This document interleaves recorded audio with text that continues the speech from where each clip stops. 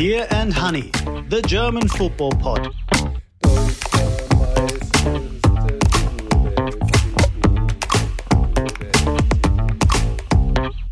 Beer and Honey, the German football pod. Today, the referee refuses to point to the spot, but it's Dortmund who pay the penalty as their controversial 1-1 draw with Bochum opens the door for Bayern. We'll also look at this week's Cup semi-finals, the race for the Champions League places, and Schalke's continued renaissance under Thomas Reis. All of this and much more in this week's edition of Beer and Honey.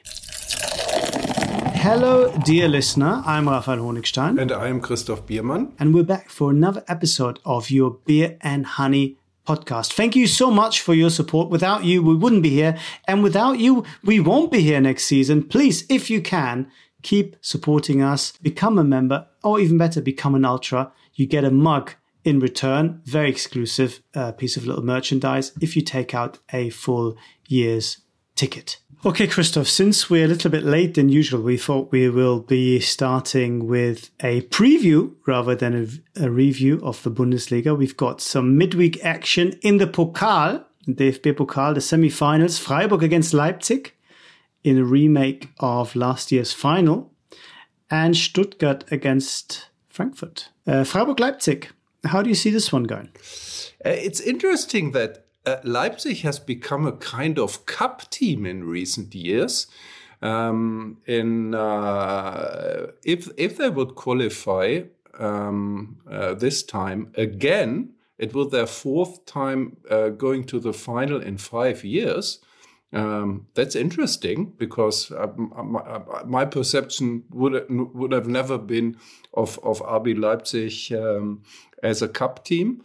Last year they won against Freiburg, so this is some kind of revanche for. Would you could translate revanche as revenge now? Yeah. What is this? Yeah.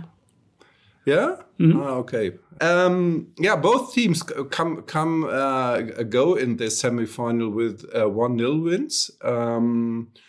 I think more of a labored kind for Leipzig, who won 1-0 at home against Hoffenheim, with Christopher Nkunku scoring after his injury. He's been out for a long time and slowly getting back into the team. And a big win for Freiburg away in Cologne with a fantastic performance by Mark Flecken, the Freiburg goalkeeper. And honestly, for me, that's a complete 50-50 game. I don't know how you see it. It's I wouldn't be surprised if it goes in extra time and probably into a penalty shootout. Yeah, I mean, Leipzig have better players, but Freiburg have been so consistent, and especially at home, and Leipzig being a little bit inconsistent, especially away from home. So yeah, it comes down to a 50-50 game, which is a remarkable thing to say. Yeah.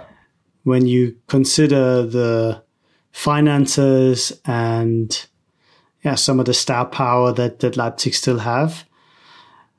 But here we are. Christian Streich. Crazy stuff. Interestingly, it's also that both teams will meet again in Freiburg in 5 days. I think I haven't looked it up, but there is some strange schedule magnetism when it comes to cup games. So very often, so at least that's my impression, or because you keep that in mind, teams that are drawn together in the cup will meet 3 days before that or 5 days after that again in the Bundesliga. And this will be also a big one because both teams are competing for the Champions League. But I think, especially in the case of Freiburg, who haven't won a title in their history, or at least not a national title, apart from youth football and so on. I think it would be great for them to be called the German Cup winner 2023.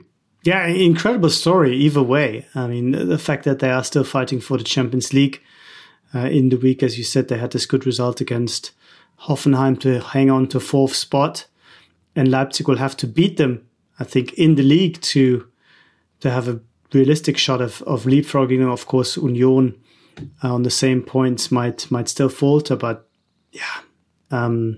week by week, I'm looking for new words to describe the magic of SC Freiburg, and I'm beginning to struggle because we kind of gotten used to it by now, but it is just an incredible thing. And it occurred to me, Christoph, this week that for all the flaws of the Bundesliga, especially if Bayern were to win an 11th title, more of which we will talk about later, the fact that it still allows teams like Union and Freiburg to compete for the Champions League, to compete for big trophies like the DFB Pokal, it does show that not everything is wrong with this model, right? Yeah, and you could also add Mainz, for example, who are competing for an international place. I mean, we won't talk about this extensively, but they lost at Wolfsburg this weekend quite heavily, 3-0. They were already 3-0 down after half an hour, but they are also still there's still a chance that Mainz will play international football next season, either in the Europa League or probably in the Conference League. And yes, there is permeability in the Bundesliga, and that doesn't come just from a rich owner who puts in a lot of money, but as you can see for Mainz and Freiburg, who are fantastic with their youth department. Mainz, for example, won the under-19 German Championship a week ago against Borussia Dortmund, and it's very difficult, but if you are doing things properly and you are a bit lucky underway, you can climb up the ladder. That's for sure. And of course, Frankfurt are also a good example of this in recent years. After some fairly lean spells, they've come back to being a Champions League side for the first time. They won the Cup and the Europa League. So a real success story in recent years. Also, mostly with some really good scouting, clever decision-making, not huge sums of investment being spent there. They have a chance to get back into the cup final with that trip to a rejuvenated Stuttgart. How do you see this one going? I mean, this Stuttgart-Frankfurt sounds like a sort of 1980s DFB Pokal classic. Yes, and it could be. And it could be again. Yeah, it could be. I mean, fortunes have turned a bit for Frankfurt. Right now, they look like as if they would miss European football if they don't win the cup. I mean, they have a row of 9 Bundesliga games now without a win. This weekend, they played 1-1 against Augsburg. And there's a big frustration right now around Frankfurt, and also, I mean, Oliver Glasner, the coach, was having a talk that is, and we have some learning Fußballdeutsch. Learning Fußballdeutsch with Beer and Honey. A Brandrede. I don't know how that translates into English. It's sort of when you say things that make the whole house burn down, kind of, or warn. It can also be a warning about the house might be burning down. In this case, he is criticizing how Frankfurt is perceived right now, and especially his relationship with sports director Markus Krösche, and because everybody is saying they don't get along well. He wasn't saying, no, we get along well, but he was saying it was overblown and populistic and so on. So the atmosphere around Frankfurt is not the best, but I think you can say the opposite about Stuttgart, a club that was deep in frustration some weeks ago. Now they seem to have changed their fate in the relegation race, or a race against relegation, because they were winning 2-1 against Borussia Mönchengladbach. They now have 28 points, same as VfL Bochum, and they are on 15 now. And but they look like the team that almost only theoretical can go down, because they're playing well again. And so a big chance for them to go to the German Cup final, Stuttgart, for the 6th time. They've already won it 3 times. So as you said, it's a classic German Cup game, and with these names that have been around in quarterfinals, semifinals, finals pretty often. And again, I think it's a 50-50 game. I think Frankfurt should be favorites because of where they've been in recent years, but they're dropping down the table with that inconsistency that we've seen. Defensively, they look quite shaky. They still play some really good stuff, but without Kolo Muani, who I think might still be injured on Wednesday, it's gonna be tricky for them. So a good chance to have the Baden-Württemberg derby in the cup final. Freiburg against Stuttgart, that would be some game. I mean, there's so many Swabians in Berlin anyway, so... Yeah. So Baden-Württemberg is put together with 2 groups, like Baden and Württemberg. And in Württemberg, the Swabians are living. And as you said, a lot of them went to Berlin. And mostly, as the cliche goes, all of them hairdressers. But I think that was never really the case. No, they all live on Prenzlauer Berg, and if you live on Prenzlauer Berg, you can't afford to live there being a hairdresser. So. Yeah, I guess not. Talking of cliches, here's another one, Christoph. Dortmund are too stupid to win the Bundesliga. Yeah. Were they too stupid, or were they the victim of the vice of German referees? I mean, I can tell you, I was in Bochum on Friday. So you had a good time. I was sitting there, and when this situation that we will talk about now came, I was thinking, okay, now Dortmund gets a penalty, but the referee didn't whistle. And I think, maybe he had a position where he couldn't see, and because I also had in the press box, I had a TV screen in front of me, and I was okay. Now the guy in the Cologne basement will tell him, and it felt very odd. The situation we were talking about, it was 1-1, and Karim Adeyemi was fouled by Danilo Soares, the Brazilian left back from VfL Bochum. And yes, no doubt about it, he was fouled. And but there was never a penalty. And in the end, Dortmund drew 1-1 there. And as we knew a day later, lost the top position in the German Bundesliga. Again. Before we go deeper into this controversy, I must say, Christoph, I'm a little bit shocked, because when I pictured you going to Bochum, I always thought of you standing in the terraces with a jeans jacket that had cut off sleeves and lots of badges, waving a massive big flag. The so-called Kutte. Yeah, and smuggling some pyrotechnics into the ground. But no, you're part of the press pack.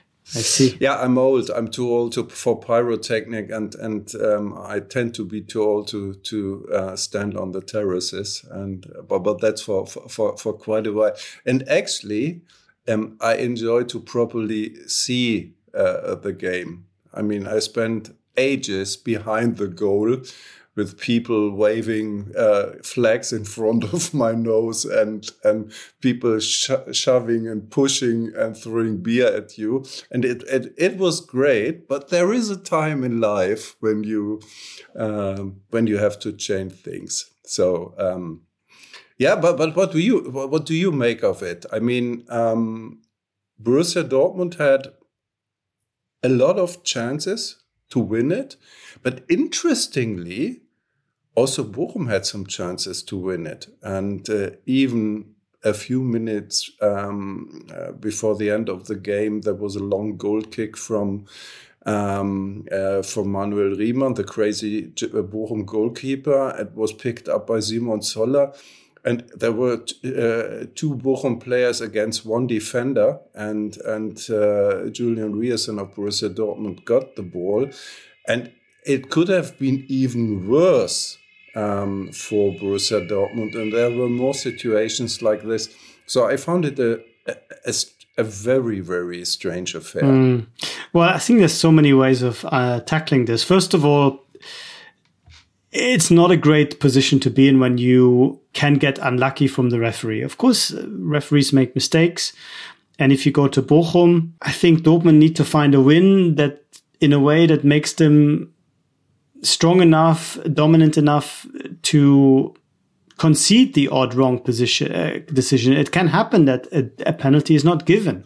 It can happen that a penalty that is not a penalty is given to the opposition. You still, I think, have to find a way of winning this game. That's the first thing to say. Easier said than done, yes, but they gave themselves a chance to get unlucky. I think you have to win the game anyway, score enough goals. But of course, it was a ridiculous decision. I think what enraged Dortmund supporters and officials and players most wasn't so much the fact that it was the wrong decision, but the fact that there was no review. Because there was clearly enough doubt that the VAR and Cologne should have said, look, we are not sure about this. Go over and have another look. You will probably see that things played out differently than the way you saw them the first time. But they were very hesitant. Sascha Stegemann, the referee in question, said there was no reason for him to doubt what he had seen. He also mentioned the fact that the protests were quite muted, which is, I think, a difficult argument to make, because as a player, I'm thinking, okay, if I don't go nuts, then I don't have a good chance for a review. That's okay. That might be true, but it's still not a great thing to say. And I think it also exposes this tension that exists between the idea that we want to be very careful with intervention. We want to only get involved when there is a very clear-cut error, in the sense that 99 out of 100 people would say this is wrong. And even if there's more doubt, then we'll say, okay, we'll stick with the decision. But also with the expectation that tricky situations, especially if they mean a lot, if they're really important for a game, or in this case for the German championship and the relegation fight, that the referee will make use of the VAR almost as a kind of insurance policy to give himself a better chance of making the right decision. And this tension sometimes produces bad results. And in this case, I think the idea not to get involved is correct, basically, as a principle. But in this specific case, the VAR should have at least said, are you sure? You might be well off looking at this again. And Sascha Stegemann, to his credit, came out the next day and gave a lot of interviews saying that he had sleepless nights and he felt very bad about the decision. And of course it was wrong. And unfortunately, Cologne did not help him in that respect. He also said that there were threats being made to him and his family, which of course is quite terrible. The police are involved. Hans-Joachim Watzke, the Dortmund CEO and the most powerful man in German football, came out with a statement abhorring this kind of abuse. But here we are. Christoph, do you think that the Adeyemi penalty or the Adeyemi non-penalty will one day go down in German history as one of the most important penalties, stroke non-penalties that ever happened or not happened? Like Breitner in 74, like Bremen 1990, like Kutzop, Michael Kutzop with his famous penalty miss in 1986. Are we talking this magnitude, or will we see still enough in the next 4 games for people to say, you know what, yes, it wasn't just because of this penalty that Dortmund have thrown the title away? Here we are the story when Dortmund will rewind their season, they will probably be very frustrated about this not winning in Bochum, but they will be much more frustrated about this 3-3 in Stuttgart I was referring to. Also, even worse probably, their home game against Werder Bremen, where they lost with 2 goals in extra time at home. And so there are more games they easily could have won. Also at Schalke, where there was a draw, where Dortmund was a much better team, and we could go on like this. And so yes, it was an important decision that went wrong, but I think in the greater range of things, it's not or would not be the explanation why Dortmund didn't win the German title. And I think they can still win it. You think so? Yeah. Yes, of course. I saw Bayern Munich on Sunday, and they are having a lot of problems too. But at least they won 2-0. Maybe we'll talk about this in a minute. But there are 2 teams struggling with a lot of problems, and there is a good chance that both of them will drop more points in the last 4 games of the season. Okay, that's interesting. I'm not so sure. I think that Bayern might go on to win everything. Yes, they didn't play well, but they also, for a change, didn't play badly. They didn't make any stupid mistakes. As Joshua Kimmich said, they kept their shape, they kept their head. They created chances. It was all a bit uninspiring. It was all a bit pedestrian, and it looked like, okay, we'll put the ball wide, and then we're going to try and cross into the box. It was all quite basic. But it sort of worked, didn't it? Yeah, that's true. But against a very limited team from the bottom of the table that had a lot of players out because of injuries and suspensions and so on. So yeah, I would not expect them to win 8-0 or so. But you said it. Pedestrian.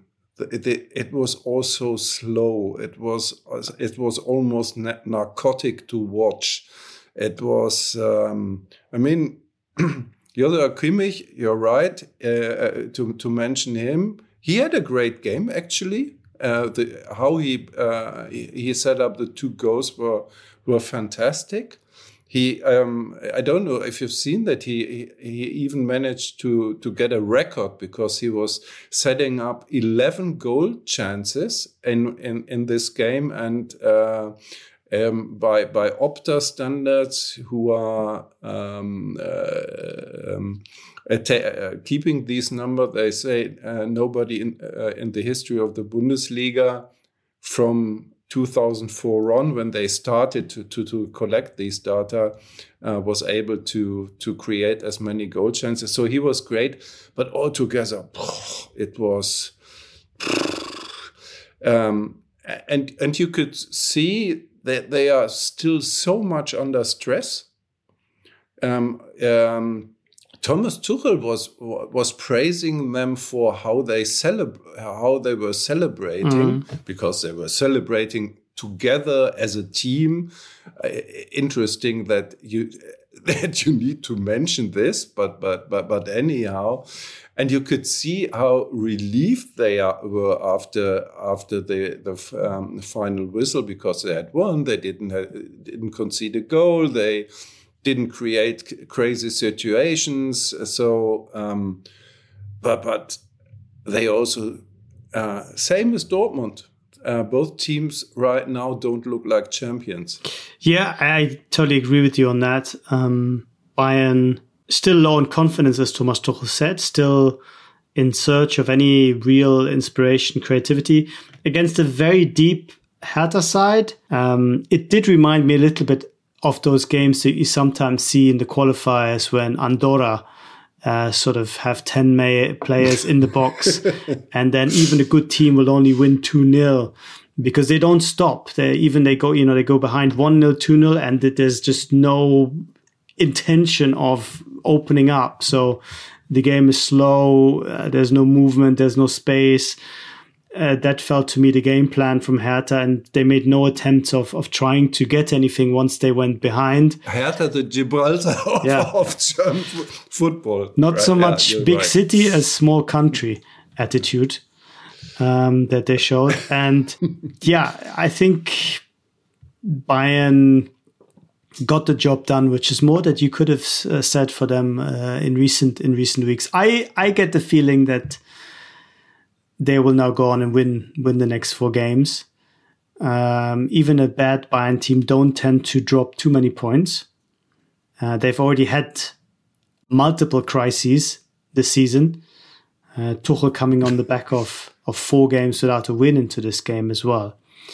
I just don't see that weakness manifesting itself. But from week to week, we have to change our predictions. So who knows where we'll be next week? I would disagree. I would both teams see dropping points because they both look pretty unstable, and that's interesting. That I thought Borussia Dortmund, for example, after their terrific 4-0 win against Eintracht Frankfurt a week ago, they would walk over Bochum, and they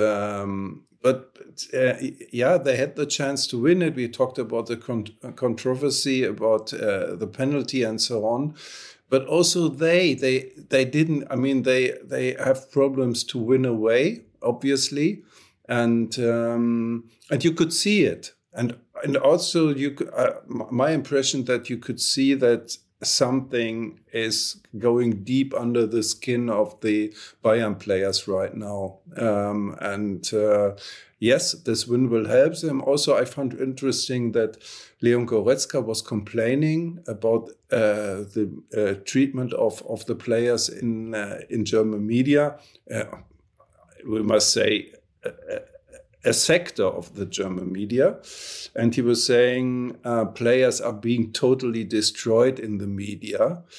I haven't read the article that he was referring to, but I can easily imagine what it is. And you can also see it in social media, harsh criticism and so on. So it's, they are still under a heavy burden, and it's still they are not out of their crisis. You can see us, and next week they have to go to Bremen, and yes, again, if you compare the two teams, it's easy to say that Bayern are a huge favorite, but there's also this special rivalry between Werder and Bayern, and let's see who is the topper of the table next week.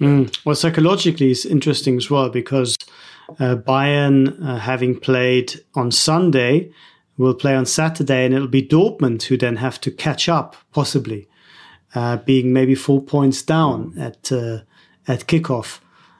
Which is, of course, a huge chance for Bayern to increase the pressure. Then next week, they play at the same time. Then the week after, again, it's Bayern before Dortmund. And then, of course, the last match of the season, all games kick off at the same time. So let's see. It's definitely the most interesting title race in many years. And long may it continue. In this age of modern football, we're used to teams winning the championship in this with this fantastic records they are setting up, almost never losing, and today it feels or this time it feels a bit like, I would say, in the good old days when humans were competing in the Bundesliga and someone won the title in the end. And very often it was Bayern, and but sometimes they were others, and because none of these teams were having this kind of perfection that you nowadays you even expect teams to have. I mean, you can also look at Manchester City, or this fantastic title race between Liverpool and Manchester City, I think 3 years ago or so, when they both broke records for points, and in the end, one of them didn't win the title. That was Liverpool at that time. And so that we have like two normal teams with their up and downs, and somebody in the end wins the championship is almost like a far cry from the past coming back to present. Yeah, it does remind me a little bit of the 2001 season when Bayern won with 63 points, which is the lowest in the last 20 years. Yeah, but they're already on 62 points, so I expect them to break that record at least. So Bayern and Dortmund still the 1 and 2 of the Bundesliga, but by now very likely third, still in that position. Your special friends, Christoph, from Union Berlin, and you were there, I believe, when they took on Xabi Alonso's Bayer Leverkusen. We were expecting fireworks, we were expecting lots of goals, free-flowing football. What did we see? What did we get? Actually, a very good 0-0. But also Xabi Alonso, I think, was thinking, if we go there, let's put a foot on the brake, because he brought in as his second number 6, beside Robert Andrich, Tapsoba, the central defender. So we saw a game where two very good teams most of the time controlled themselves, but here and there had interesting situation, and so it was a 0-0 of the better sort, as it's very often said. Not very often, as it is sometimes said, and so it's but that means that the gap for Bayer Leverkusen to qualify for the Champions League in the Bundesliga, via the Bundesliga, is very unlikely, because the gap now is 8 points. And I think if they want to play Champions League, they should win the Europa League. And they have a fair chance to do this. And yes, Union has a fair chance to qualify for the Champions League still. I mean, they go to Augsburg. It's always a very intense game if Union is playing against Augsburg, and that is mostly, to be honest, terrible to watch. And the other two contenders for this third and fourth place in the Champions League, Freiburg and Leipzig, will meet again, as we already said. So a great chance for Union to qualify. And they will have their home game. Their next home game will be against Freiburg, and that will probably decide who will qualify for the Champions League. What's your gut feeling? And will we see Union play the Champions League if they qualify at Alte Försterei, or will they have to move, do you think? They very likely will have to move, because it's still not clear if this test program that in certain stadia people are allowed to stand will be continued. I think it's very likely, because overall it went pretty well. But I think there are other limitations, like the place you need for media, and they have a very small press box, for example, and a lot of other stuff. Because I think the what you need for Champions League is big.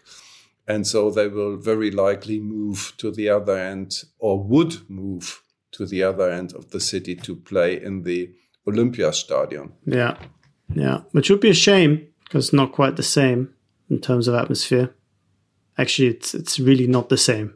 It's not at all the same. And but as we could see last season when Union had to play there, and at a time still with COVID restrictions and so on, they managed to create a terrific atmosphere even at the Olympiastadion. And also, I think in a way it could help them because there is huge interest in Union, but most people can't go because they can't get tickets anymore. The capacity is small, 24,000. It's a lot of for season tickets holder, for members, and so on. So the general public who is interested to see an Union match people don't have the chance to see them, and so they can see them in the Olympiastadion. But you're right; it's not the typical Union experience you will have there or would have. Yeah, or you can go to Fortuna Düsseldorf and watch games there, because they will be making some games for free next season. So the plan is sponsors pay the entrance fee for everybody, and they will start with 3 games next season. And if they find more sponsors, the plan is to have free entrance for everybody, apart from the people in VIP areas and lounges and so on, even for away fans. And the idea behind it, Düsseldorf has a huge stadium, it holds 54,000. Now they have an average that is about the half, 28,000 people coming in the second division. Still very good. Already very good, but it could be more, and so the plan is to fill the stadium, and people who had season tickets the season before could take their places. The ultras will get contingents so that they can stay together, and I find it very interesting, but it's a thing that only works in a stadium or with a situation like Fortuna Düsseldorf has. So, but what do you think about it? Yeah, I do think it's very interesting. I think it's worth trying. Definitely worth trying. We're not talking about huge sums of money. They make about 8 million per season from ticket gates, and that divided by 17 is about 450,000 per game. That shouldn't be beyond a sponsor to cover. And then let's see what kind of atmosphere it will create, or will it lead to people thinking, I have a free ticket, maybe I don't want to go, I'll just won't show up, or going to be very, very interesting. But before we go, one place where tickets are not for free, because there's a lot of demand, especially now that a bit of hope has returned, is of course Gelsenkirchen, Christoph. They were in 17th at the beginning of this match day, and they're still in 17th, but crucially, Schalke just now within a point of safety after a fantastic 2-1 win against Werder Bremen. They were 1-0 down with 10 minutes to go. And then Sepp van den Berg and Dominik Drexler with 2 goals that felt absolutely huge. And again, one of your former friends, Thomas Reis, our VfL Bochum fame, might be able to keep 2 teams up at the same time in one season. Yeah, or go down with 2 teams. So both teams were facing so many setbacks, terrible games. Like Schalke, for example, coming back after a 4-0 defeat in Freiburg that actually could have been a 7-0. And winning against Werder Bremen, and we talk about this later, and Dortmund getting this 1-1 against Borussia Dortmund after they lost their home game a week before, 1-5 against Wolfsburg. So there is something very likable about these teams because they have immense limitation, as we can regularly see, but they also have a fighting spirit and a spirit for survival. And probably it won't be enough, but people won't be angry about it. And you mentioned the guy who scored the second goal, Dominic Drexler, because there was a situation like within a minute, he was preventing Marvin Duksch to score the second goal for Werder Bremen. That was almost, it was a huge chance for Werder to win it. And he blocked it on the goal line. And then he went up front and get this wonderful pass from Rodrigo Salazar behind the Werder Bremen defense to score the 2-1. And I think this will be fondly remembered by Schalke fans even for a long time. And if they manage to stay in the Bundesliga, I don't know, they will set up a statue for him also. Yeah, he would deserve one because it looked like a totally hopeless cause, and they might just do it. Although, as you said, with a few very tough remaining fixtures, they have to go to Mainz next week, then to Bayern, then they host Frankfurt, and then they have to go to Leipzig. Ouch. How many points from those? Maybe 3, maybe 4. Could still be tricky, but not out of the question, which is a huge advance on where things were before Thomas Reis took over. Okay, I think that's all we got time for this week. We'll be back with a look at match day 31 next week. And of course, we'll talk about the cup games as well. Until such time, please keep supporting us if you can. Please keep listening, keep subscribing, keep being a member or become a member if you aren't already. We need your support with the end of season approaching. Every member counts as far as our possibility of continuing is concerned. So if you haven't subscribed already, if you haven't become a member already, please do so if you can. Tell all your neighbors, your friends, your enemies, your significant other halves. They all need their own special ultra mug for a season ticket. All right. All that's left for me to say is bye-bye and thank you very much. I was Raphael Honigstein. I was Christoph Biermann, and we say bye-bye. Bye. Ciao. Beer and Honey, the German football podcast.